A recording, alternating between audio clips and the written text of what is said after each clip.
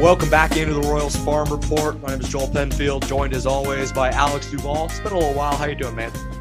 It has been a little while. Not our fault, though. The lockout has given us absolutely nothing to talk about. There was no Rule 5 draft. The minor league Rule 5 draft kind of came and went. The Royals lost right-handed pitcher Grant Gavin, local kid, St. Pius X graduate, UCM graduate, UCM baseball graduate. And so he had worked his way up to AAA with the Royals after being drafted in 2016. Other than that, the minor league Rule 5 draft didn't give us a ton to talk about. We talked about Dayton Moore's promotion, JJ Piccolo's promotion before Christmas. So really, I mean, Major League Baseball has done a bang-up job of giving the media stuff to talk about for baseball. It's kind of like they took a football break. They're like, you know what? We're not even going to try. We don't care. You guys go do what you want to do. We're going to take the players' faces off MLB.com. So whatever, man. I'm glad to be back. I'm really excited for 2022. We're back before Major League Baseball is back. So yeah, good to see you again. Yeah. I know you did the Royals review show. It was last week or the week before with Jeremy, and you guys discussed the lockout and all that stuff. And I know you had thought about bringing me on. You probably a good thing you didn't, because I would have probably hit a couple FCC violations regarding my thoughts about the commissioner of this sport that we love. Rob Manfred. I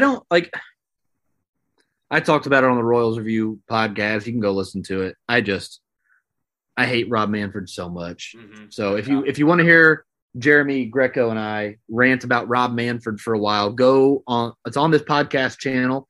It'll be the last podcast on the thing. It says Royals Review Radio. Happy New Year. Jeremy and I talked about Rob Manfred for about 10 minutes, and my goodness gracious, man, I don't get it.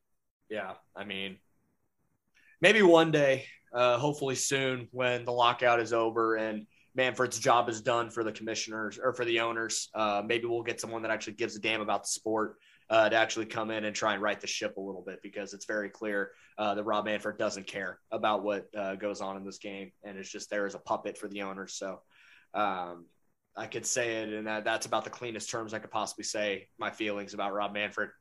Yeah, really quick. I just wanted to I want to mention, before we get into the content, I wanted to announce to everybody, if you didn't see it on Twitter, here pretty soon in the coming weeks and months, Josh Kaiser, formerly of the Clearing Waivers podcast, will be back. So if you've been subscribed to the Royals Review Radio channel, which is where you'll find us, you may be familiar with the Clearing Waivers podcast. It was an outstanding, very entertaining, well-done baseball podcast done by Josh Kaiser and a few of his buddies.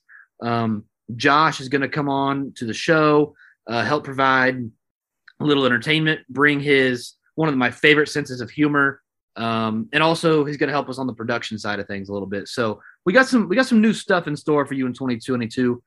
I'm really excited. So thank you all for listening. And like Joel's getting ready to say, we're getting ready to talk about our rankings, talk about some content we've been putting out. But in terms of 2022, could not be more excited. More player interviews, more coaching interviews, a new podcast co-host, producer, Josh Kaiser guy. But anyway, really excited. Thank you for listening. And anyway, go ahead, Joel. Yeah, no. So on this episode, we're going to get into the beginning of our top 50 preseason rankings. We're going to hit 50 through 31 in this episode. We're not going to do deep dives into all of these 30 of these, 20 of these guys, but we're at least going to give you an idea of what we're at. Alex has posted 50 through 41 earlier this week. And by the time you're listening to this podcast, 40 through 31 will be out. So you can look at some more extensive breakdowns of all of these guys. We're going to do something similar on the, coming episodes, talking about as we get closer to who we all know, obviously, is number one on our list. And surprisingly, probably won't be on there for much longer. We're going to have to really adjust at midseason this year.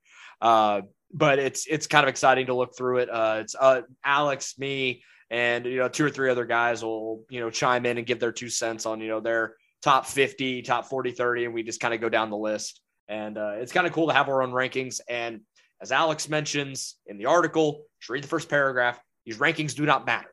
It's like that line from Whose Line Is It Anyway that Drew Carey always says, like, where everything's made up and the points don't matter. Like, the rankings are, everything is made up here and the rankings do not matter. Like, we are just some Royals fans that really like the minor leagues, that this is our opinion. We are not professional scouts. We don't work in baseball, like Major League Baseball. This is just the opinions of some dudes that sit behind computer screens and microphones in this case. Yeah, I remember the first 2 years, really. So after that 2018 draft, that offseason, heading into 2019, the first 2 years we were doing this, I could not believe some of the hateful comments we got regarding some of the rankings. And I remember there was a guy that he blew us up about a catcher named Chris Hudgens. Remember Chris Hudgens? No, that might be even before I got on the side. Okay, right. Point made. He blew us up about Chris Hudgens. And I was like, man, I like Chris Hudgens. Good player. Like, if I'm ranking all these other players, he doesn't fit in with the rest of the list. Like, both of those things can be true. And we had hateful comments from about probably 4 or 5 players. And so I just started throwing in that caveat of like, my God, like these don't matter. I promise you, JJ Piccolo and Dayton Moore aren't reading the Royals Farm Report top 30 and saying, oh my gosh, they think that player X is above player Y. Well, then we should probably give player X more chances. It's like, relax. Like, we're doing our best. We will promote the hell out of all these guys throughout the season. They just won't all be on the list. We can't physically put them all on the list. There's 5, 6, 7. So there's 4, 5, 6, 7, 8 teams in the Royals minor league system, 2 in the Dominican, 2 in Arizona, and 4 A-ball teams. So A, high A, low, double A, triple A. That is 8 times. I mean, God almighty, there'd be hundreds of players on the list. So it's top 50. It's our opinion, and we're wrong plenty. Like, we knocked Nick Prado before 2021 down to like 23, right? And that was obviously an over adjustment. We, had no way of knowing. We were taking account of the time of what we knew of the history we had. And then he hit really well, and now he's back into the top 5. So here we go. Little sneak preview where we have those guys. But I mean, obviously with those seasons those dudes had last year, like, you can't not, right? All right, without further ado, let's get into the list. Again, if you want to follow along on RoyalsFarmReport.com as we're going through this, let's do it. Number 50, we have Luinder Avila, right-handed pitcher, 20 years old, pitched a little bit in low A this year. 49, where are we at? I forget how long you make these articles, dude. 49, Tyler Tolbert, a utility guy that played in Columbia last year. 48, Colin Snyder. I am losing my mind. My computer is just failing me right now. Here you go. I got the list, the full list right here. So 48 was Colin Snyder. He's the righty they added to the 40-man roster this last offseason. 47, left-handed pitcher Christian Chamberlain. 46, left-handed pitcher Caden Monk. 45, right-handed pitcher John McMillan. 44, right-handed pitcher Noah Murdoch. 43, Luca Tresh, a catcher. 42, also a catcher, Kale Emshoff. And 41, Wilman Candelario. Let's talk about those 10 real quick, Joel. You mentioned Luinder Avila, and Luinder Avila is a guy that we didn't talk about hardly at all last year because he didn't get to Columbia until August or maybe even September. I really like what I see. So here's the thing, and Patrick Brennan, one of our founding father, wrote a really good article about the impact that player development has. And he also wrote about like quantifying player development and how we can use that in prospect rankings, right?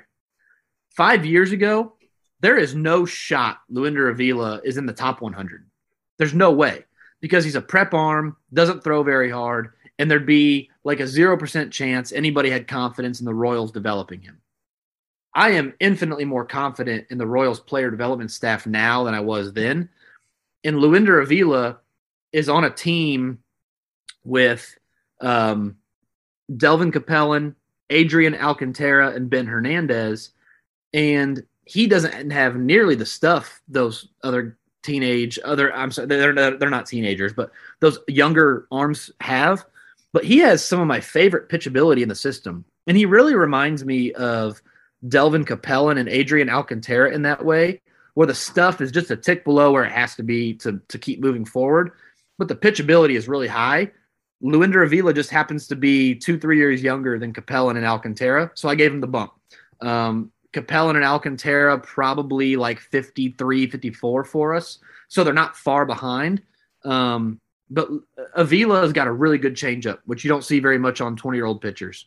He throws 91, 93, which is hard enough, and he's got a long frame, and so 91, 93 probably looks 92, 95. And his curveball is really good. And so when I look at a guy like Avila, I look at a guy and I think, man, I believe that in 2022, the Royals can develop that arm to give him a shot at the big leagues. I really believe that. He's young enough. He's talented enough. He's poised enough. He commands the ball well enough. I think he's got a shot. So that may have surprised some people. He does not have great stuff, but I really believe there's a ton of projection there, a ton of things to like. And like if you were to put him on a college staff right now, let's say he was coming out of a smaller school. He's coming out of Missouri State, Stony Brook, right? He's a guy who's going to get scouted heavily, and people are going to say, hey, this guy's got really good stuff. He's worth a flyer in the mid rounds to bring in, develop, and see what he's got. So the guy that I want to talk about on this list is a guy that you mentioned it on Twitter, and I agree with you. Noah Murdoch would be a lot higher if he didn't get banged up in Quad Cities last year for a good portion of the season. I mean, the stuff is ridiculous. He's 6'8". So, I mean, his levers are just, it's hard to pick up. The fastball mid-90s, which is always nice for a dude that tall with the leverage he's able to create. And then today, we're recording this on Tuesday, he posted a video of him doing a pull down hitting 103.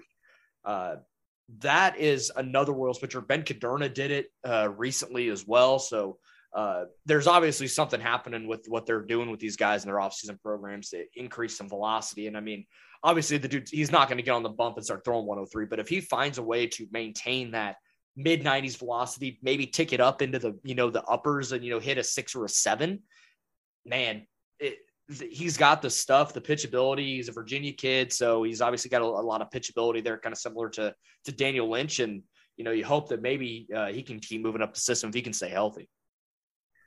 Yeah, so when I wrote up the column, I think my actual quote was he would be a hell of a lot higher on this list if he'd been healthier. The issue was when you're evaluating a guy like that, he's a college kid. Virginia has been like infamous for sending kids in a pro ball that can't stay healthy. He was late getting out to season because he was either hurt or had soreness, right? And then he gets shut down after 20-some, 30-some innings because of an injury.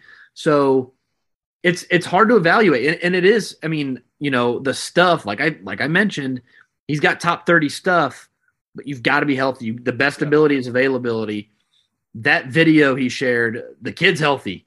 And I have a feeling exactly what's going to happen is he's going to come out early in the year at AA. He's going to shove it for 2 months. We're going to get to the draft around mid-season rankings, and people are going to go, oh, Royals Farm Report had this guy 44. I'm telling you right now that if he'd have posted the video last week before I wrote up and put him at 44, he'd be at like 25. Yeah. Like if I'd have seen the video, that's all I needed to see. All I needed to see was him being healthy. And that's probably not true either. He'd probably be more like 35 because that would have let me know he is healthy. Now the next piece is, can he stay healthy? He's got legitimately top 30 stuff. Like I'm looking at our top 30 right now, and I'll give you guys a hint in the sense that like Daniel Tillo and Anthony Veniciano, relievers, 2 left-handed relievers, both in our top 30. Noah Murdoch is right there in terms of stuff and pitchability. He's every bit that good in the top 30. I need to see him on the field more. Once he gets on the bump more, once he can prove he's healthy, he will sky up these rankings for the exact reasons you gave, Joel.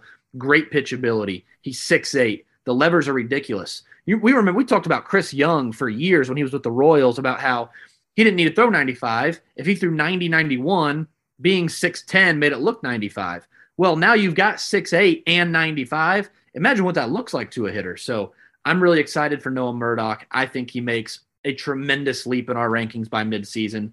No, Joel, I wouldn't be shocked if Noah Murdoch was in our top 20, depending on how he goes out and pitches at Northwest Arkansas. Absolutely. I mean, obviously you can only take so much from a one single pull down video, but I mean, that's hard. I mean, I don't care how many pull downs you watch. rarely do you see dudes pop triple digits like that. In that, that fashion, especially from a guy that we weren't, he wasn't super healthy last year. So I think that's a pretty good indication he's coming into 2021 or 2022 100%. And yeah, he goes into that double A rotation. Good luck, guys. He's going to shove in the Texas League just like a lot of those guys did on that Northwest Arkansas team. Let's talk about the back-to-back catchers that we got here with Luka Tresh and Kale Emshoff at 43 and 42.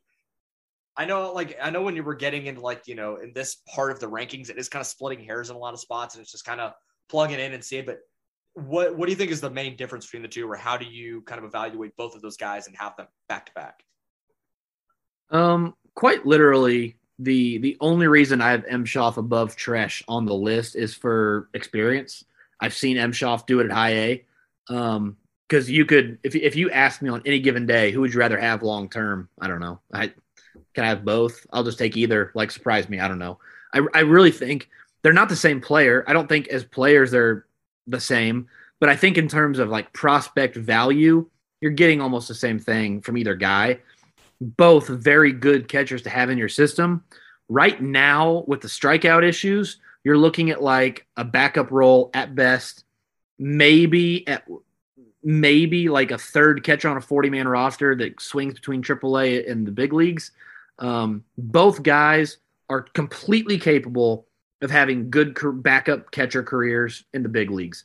Both guys are capable of starting to some extent, only if we're talking about starters catching 80 games, because I think Royals fans sometimes, because of Salvador Perez, think starting catcher means 120 games, and that is not what that means in the Major League Baseball anymore. Major League Baseball, a starting catcher is 90 to 100 games, not 120, not 130. So do I think Emshoff and Tresh are capable of being good enough to catch 90 to 100 games in the big leagues? I do. It is going to be really important for them to cut down on the strikeouts, which Emshoff did a good job of down the stretch. Tresh, first go in professional baseball, not worried about whatever he's doing yet. But like I said, if we can cut down on the swing and miss, good receivers, cannons for arm behind the plate. Emshoff, I was so impressed with the way he worked with the young rotation in Columbia last year. He and Omar Hernandez were every bit, for me, as fun to watch defensively as Melendez and Rivero coming up. So the Royals continue to just stack their system with defensive catching. So good to watch. And like you said, Joel, there's really no rhyme or reason for having one above the other. I went with experience and track record. On any given day, I could change my mind about that. Yeah, it's kind of wild, even just when you think about a couple of years ago, how kind of devoid of legitimate catching talent the system was. And now you have 4 or 5 dudes that could probably play in the big leagues in some capacity, just that fast. So that's a credit to the player development and scouting to find these guys, get them in the system, and have them handle all of these pitchers. I don't think it's any coincidence that as the Royals have really gone, put their chips in the middle of the table with pitching development at, prep and college, to get all of these really good defensive catchers and that can handle anybody and, play their weight at the plate as well. That certainly it makes a difference when it comes to the success of these guys. I want to talk really quickly about the run of pitchers between 48 and 44. So you have Colin Snyder, Christian Chamberlain, Caden Monk, John McMillan, Noah Murdoch. So you have 5 pitchers there. And I mentioned in the article, pretty interchangeable, meaning, okay, Murdoch, if he's healthy, is a step above those guys. But the rest of them, you have basically big league relievers if. Caden Monk, big league reliever if he cuts down on the walks. Christian Chamberlain, big league reliever if he's healthy. Colin Snyder, big league reliever if he locates his fastball better. John McMillan, if he quits walking people so much. Noah Murdoch could be a big league starter if he's healthy. So you have a run of guys here who are absolutely capable of pitching in the big leagues tomorrow. I think their stuff plays there tomorrow. It's pitchability, refining command and control, being healthy. Now, those are big ifs. I don't mean to belittle the ifs. There's a reason these guys are in the 40s, right? If they were small ifs, they'd be in the 20s, like Tillo and Veniciano, like we said. So these guys have some big ifs, but they're all pretty interchangeable, and they're all right there together for a reason. No, I think that's a perfectly fair point. Like I mentioned a little bit ago, kind of the caveat of having Tresh and M-Shop where they are. It's kind of splitting hairs when you think about all these dudes, especially at the back half of the top 50. They're top 50 for a reason, but the difference between 48 and 44, it's not significant. It's pretty marginal when you're trying to think about all these guys. We will hit 40 through 31 right after this. All right, Alex, looking at 40 through 31. Again, here is the list. It's on RoyalsFarmReport.com. 40, we got Josh Dye. 39, Zach Hockey. 38, Eric Sarantola, one of the draftees from 2021.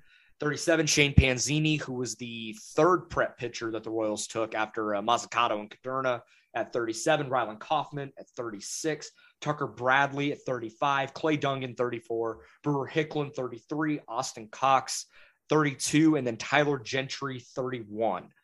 Where do you want to start here and talk about some of these dudes? Let's talk about the run of hitters. So we have Tyler Gentry a little bit, like I put Austin Cox between Tyler Gentry and Hicklin, Dungan, Bradley for a reason. Because I think Gentry is just a tick above those guys.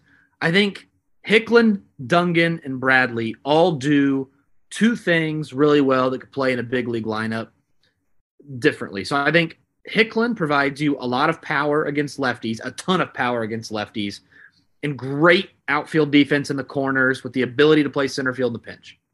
Dungan, good bat-to-ball skills, enough pop, they both run the bases really well. Great defender at second base, could probably play shortstop in a pinch. Tucker Bradley has the best bat-to-ball skills of the bunch, the best plate approach of the bunch. Don't really know what his power output's going to be or where his defensive prowess is. So if you look at this group of guys, Bradley has the safest bat. Dungan is the safest because of the bat and defensive combo. Hicklin has the most upside, but the lowest floor as well. You're looking at three college hitters, and you weigh them. You decide on any given day which one you want. They all provide like fourth outfielder depth or infielder depth, right? Bench, infield, bat. The potential to have a couple good seasons in Major League Baseball. But unless they fix something, Clay Dungan needs to add more power. Tucker Bradley needs to be a little more athletic in the outfield or add some power. And Hicklin has to cut down on the strikeouts. They do some of those things. They can provide you value in the big leagues. Again, there's a reason they're not in the top 30. Those ifs are pretty big, but they all have really, really fascinating tools that I'm a big fan of. And if they can cut down on some of those ifs, could provide you some value in the big leagues, where Tyler Gentry has infinitely more upside with the same kind of floor where it's like, I don't really know. Like Tyler Gentry could be out of baseball in 2 years. He could be starting in left field for this team in 2 years. That wouldn't shock me either. He got hurt last year, was in the middle of a really good season, striking out a little bit, but playing good defense in left field, hitting for a bunch of power. So like Tyler Gentry a lot, want to see him healthy, want to see him cut down on the strikeouts at AA. But those four hitters kind of not in a row, but in a row there. Really, really intriguing bats moving forward.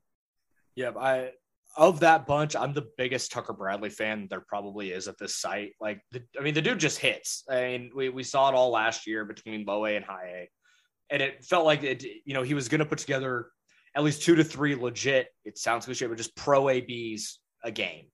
Now, if he could tap into any sort of power, I mean, you compare that with the legitimate plus approach, plus bat to ball skills, then you're talking about a dude that's going to play in the big leagues in some capacity. Whether that power comes into play, that's, to be, I think still to be determined. But I mean, if he can tap into any of that at AA, then we're looking at another dude that I think can shoot up the rankings pretty quickly too. I don't know how far, but I think he can get into the top 30 for sure. Oh yeah. And we had him in our top 30 at one point. He reminds me of Andrew Benintendi a little bit, where if he can access legitimate big league power, I'm talking 15 home runs, I think he could provide you with the same offensive output as Andrew Benintendi did last year, like a 105 weighted runs created plus, meaning he's 5% better offensively than league average. He's going to have to add that power, but I think he can give that to you. The problem is he ain't going to win a Gold Glove in left field. He's fine. It's not like he's bad in left field. but he's not going to win any gold gloves. And like Benintendi, doesn't provide you a lot on the base paths, doesn't block the base paths, but not going to provide a lot of like extra value there. So he has to hit. He has to hit. The bat to ball skills are there. The approach is awesome. It's there. I just don't know what his power is. I saw him flick balls the other way over the fence. I never really saw him pull a home run like 400 feet, like really get into one. Like Clay Dungan doesn't hit for a lot of power. A couple times last year, he got into one, like hit it 400 feet to right field, and you go, okay, like there it is. I can see it. I can squint and see it a little bit. 109 exit velo. Okay, I see you, Clay Dungan. Tucker Bradley never really did that. He's clearly got some juice in his wrists, but I want to see him yank one, like really yank one deep into right field just to know that it's in there. And right now I don't. So if he shows me that, he could easily get into the top 30. But he's just that extra juice away. Yeah, I think that's perfectly fair. And I wonder how much, maybe like an Alex Zimwalder or Drew Saylor are like, you're a pretty strong dude. Let's see you get around on a ball a little bit, and just a slight approach. It doesn't take away from what he's able to do at the plate. And it's not trying to get him to sell out to a certain spot and take away some of what makes him a really good hitter at this level. But at some point, the way in the modern game, you got to put the ball over the fence, especially if you're going to be a corner outfielder. So if he finds a way to do that at a marginal level with the ability to just kind of play gap to gap and hit a bunch of doubles and, put together good at bats in like the bottom third of a lineup, there's value there. Yeah, I want to talk about those prep arms right there in the middle of that 30s range. Shane Panzini and Rylan Kaufman. Very, very similar pitching prospects in my mind. Big bodies, prep arms, 95, 97 mile an hour fastball, 3,000 plus RPMs on the curveball, breaking ball. Shane Panzini, we haven't seen any of. Kaufman's got to be more consistent, got to put it together a little bit better, got to cut down on the walks. I think Panzini is going to be fine. I don't know. I've never seen him pitch professionally. So we'll see how all that shakes out. But in terms of stuff and in terms of body and athleticism, really similar. Panzini's right-handed where Kaufman's left-handed. But you talk about fastballs and curveballs, you can't teach. They've got it. I can teach you to pitch a little bit. Can't teach you to throw 97. In some capacity. I can't teach you to throw 97. And I certainly can't teach you to throw a curveball 3,000 RPMs. So we'll see. Those two have way more upside because I think they can be high-level starters in their, 1%, 2%, 3% outcomes. But we'll see. So Panzini and Kaufman right there, very interchangeable. I went with Kaufman because we at least have some kind of a track record for him in professional baseball, whereas Panzini we've never seen. So if Panzini, he's a guy, if he goes out in Columbia this year and starts to shove, he could get into the top 20 quick, really, really quick, because he's got the fastball, he's got the curveball. We've got no track record to go off of. And as big as he is, I don't really know how much projection is left. Like, Cadurna's a big kid. We knew he threw 95, but there's still projection there. Like, wouldn't be surprised if Cadurna could throw 98, 99 in starts. Like, there's just so much room for growth. Where Panzini's more filled out, he's more mature. He's already 20 years old. He's a prep draftee. So I think there's a little less projection, which is why he's a little bit lower on that list. But we'll see. He could certainly find himself right back up there with Cadurna, with Mazzucato, with a good showing in Columbia. And for those that maybe are a little more casual fan when it comes to like some of the stats and stuff, we were talking about a 3,000 RPM curveball, which has the spin rate on it. If you don't know, that's stupid. That's just absurd what those guys are able to do. It's something that you just you can't teach spin rate. These dudes just naturally, the way they grip and throw the ball, can just flip it up there. And I mean, that it's so deceiving. It's so tough as a hitter when you have that high spin rate of a curveball. It really plays, and especially as a lefty, to be able to have that as a weapon, it neutralizes left and right. It doesn't matter. Like, you can throw that up there. So it makes Clayton Kershaw so great, is that high spin rate looping curveball that just gets up there and goes, and you can't do anything about it. If you've never seen Rylan Kaufman's curveball, either go to the website, royalsfarmreport.com, click on 40 through 31 and scroll down to his write-up, because I've included video in there, and then there's video that I've taken and put it on Twitter of his curveball. It is filthy. It is like somewhere between like Tim Collins and I don't want to like throw around like a Clayton Kershaw curveball comp because it's not. It's got that shape though. It has that like kind of 12-6, like 11-5 type shape that just falls off the table. Yeah, it is huge, and he throws it really hard. Like he's legitimately like he maybe doesn't have the best curveball in the system, but it might be my favorite. Like I like it better than Mazzicato's curveball. I like it better than Jeffrey Del Rosario's curveball, who's ranked higher than Kaufman on this list. So we'll see, but you can't teach that curveball, and just having it warrants a top 40 ranking. Like he could not throw 97 and he'd still be right here on the ranking. So he does throw 97. So we'll see. Yeah, nice thing about being a lefty. You can, if you have a good curveball and you throw like 91, you're good to go, man. But he's got that upper 90s same with Banzini. So those are some fun. Those would be some fun guys to watch. I'm obviously very partial to lefties with big curveballs. That's kind of my thing. It's that, and it's righties with a good changeup. Like that's kind of the two things. Like I see that, I'm like, okay, we're good. Yeah, right-handed changeups are so aesthetically pleasing. Yes, like they're just beautiful to watch.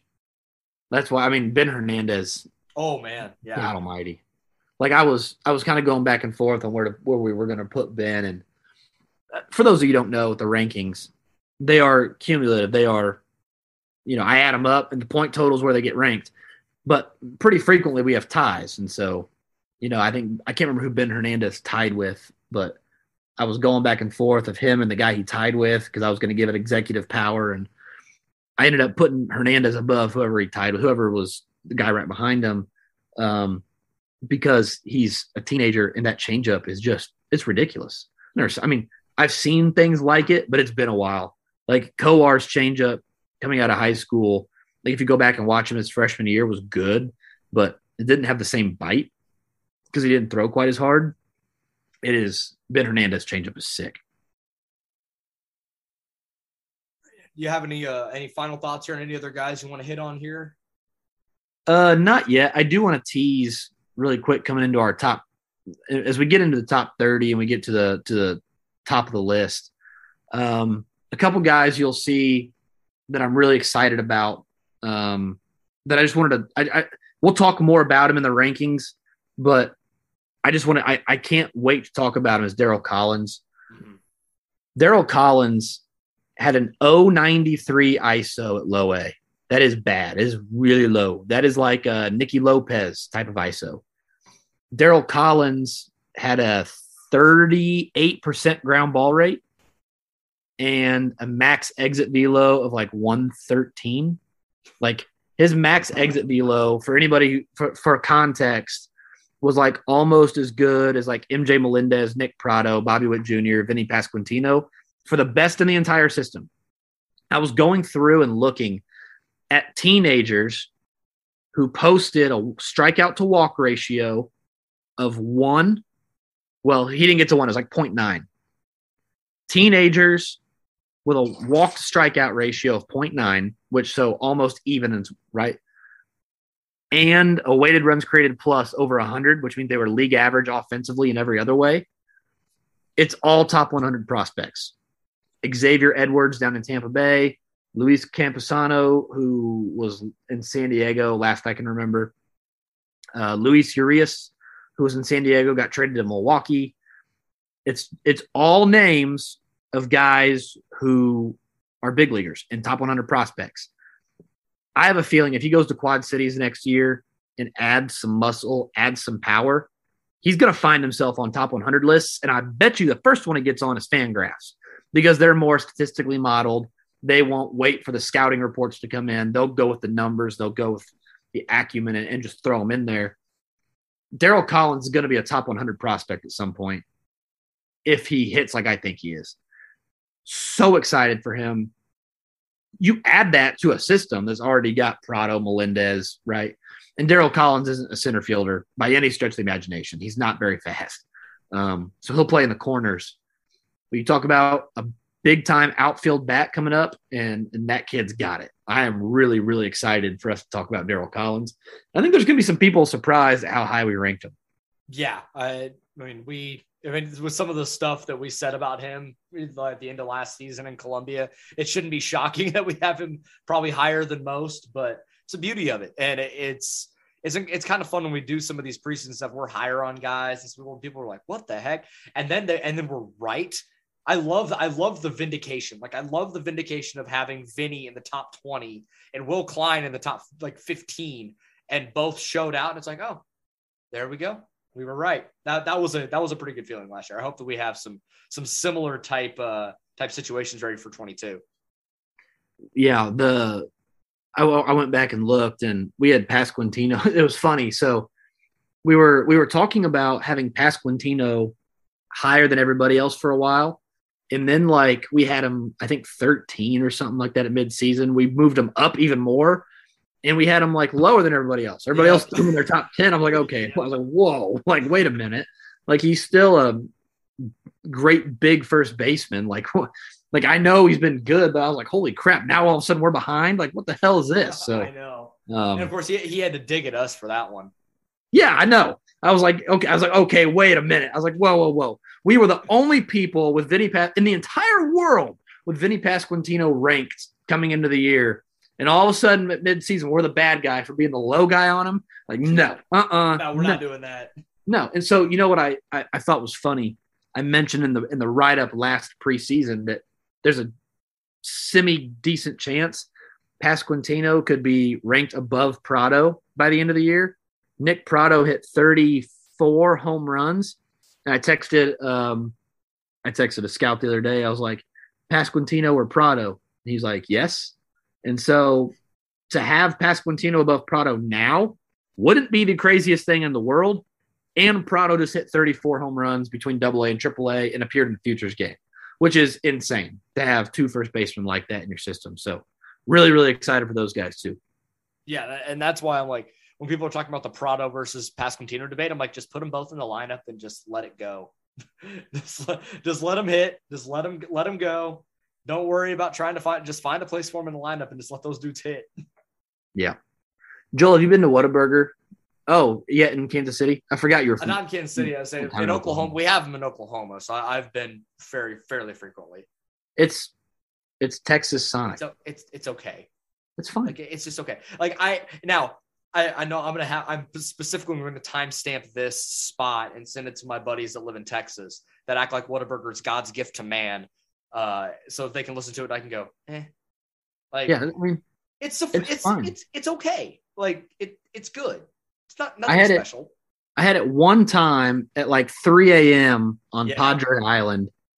And so literally tonight I was driving home from the vet with the dog.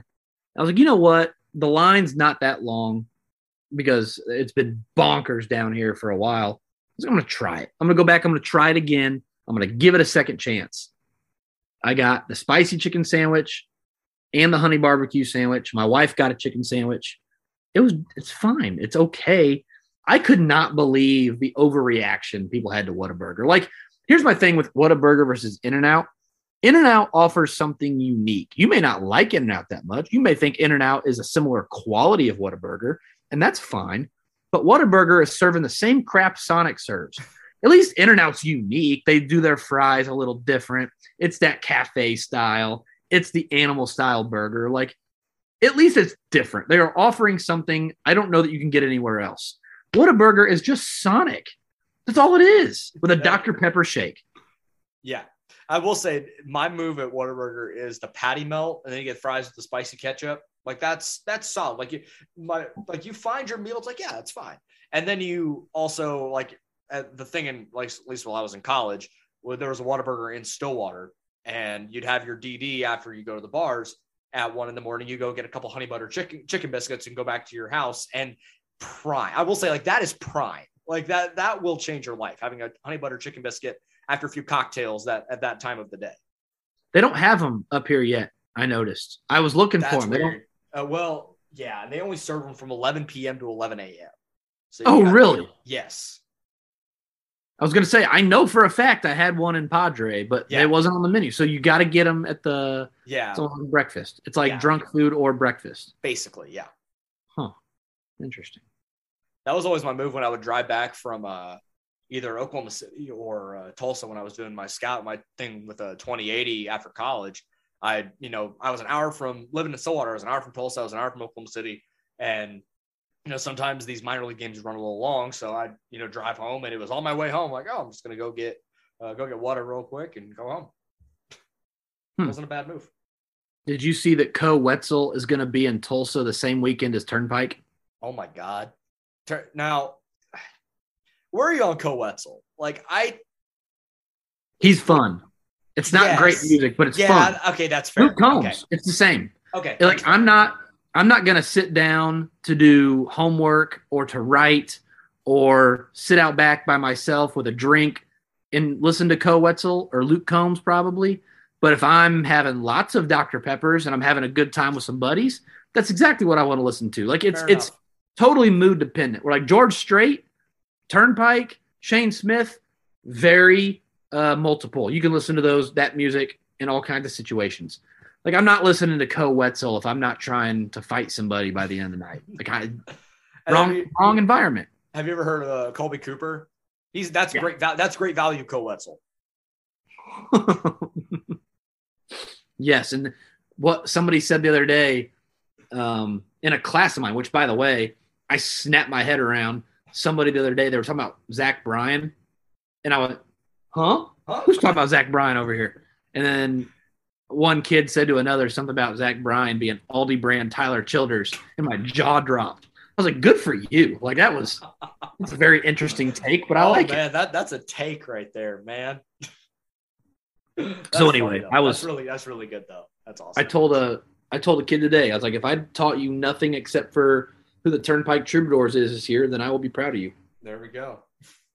So anyway, you were talking about maybe heading down to Easton and Maine for that concert. I was like, oh my God, Co Wetzel is going to be there the same weekend. Yeah, I might have to. But I'm also considering two of my best friends from college live in the DFW area. And so I might Billy Bob's? I might trek down to Billy Bob's and go to the Worth show. I might be going to Billy Bob's too. We need to potentially get in and figure that out. Might need to coordinate that. Okay. I'm gonna get on the horn with my buddies and we'll figure that out. But either way, I need to see a Turnpike show very soon. By very soon, I mean as soon as possible. Agreed. Yeah. Agreed. All right. We will talk to you all next week. We have an awesome interview lined up for you guys. Maybe we'll have at least a little bit more of the top 30 for you.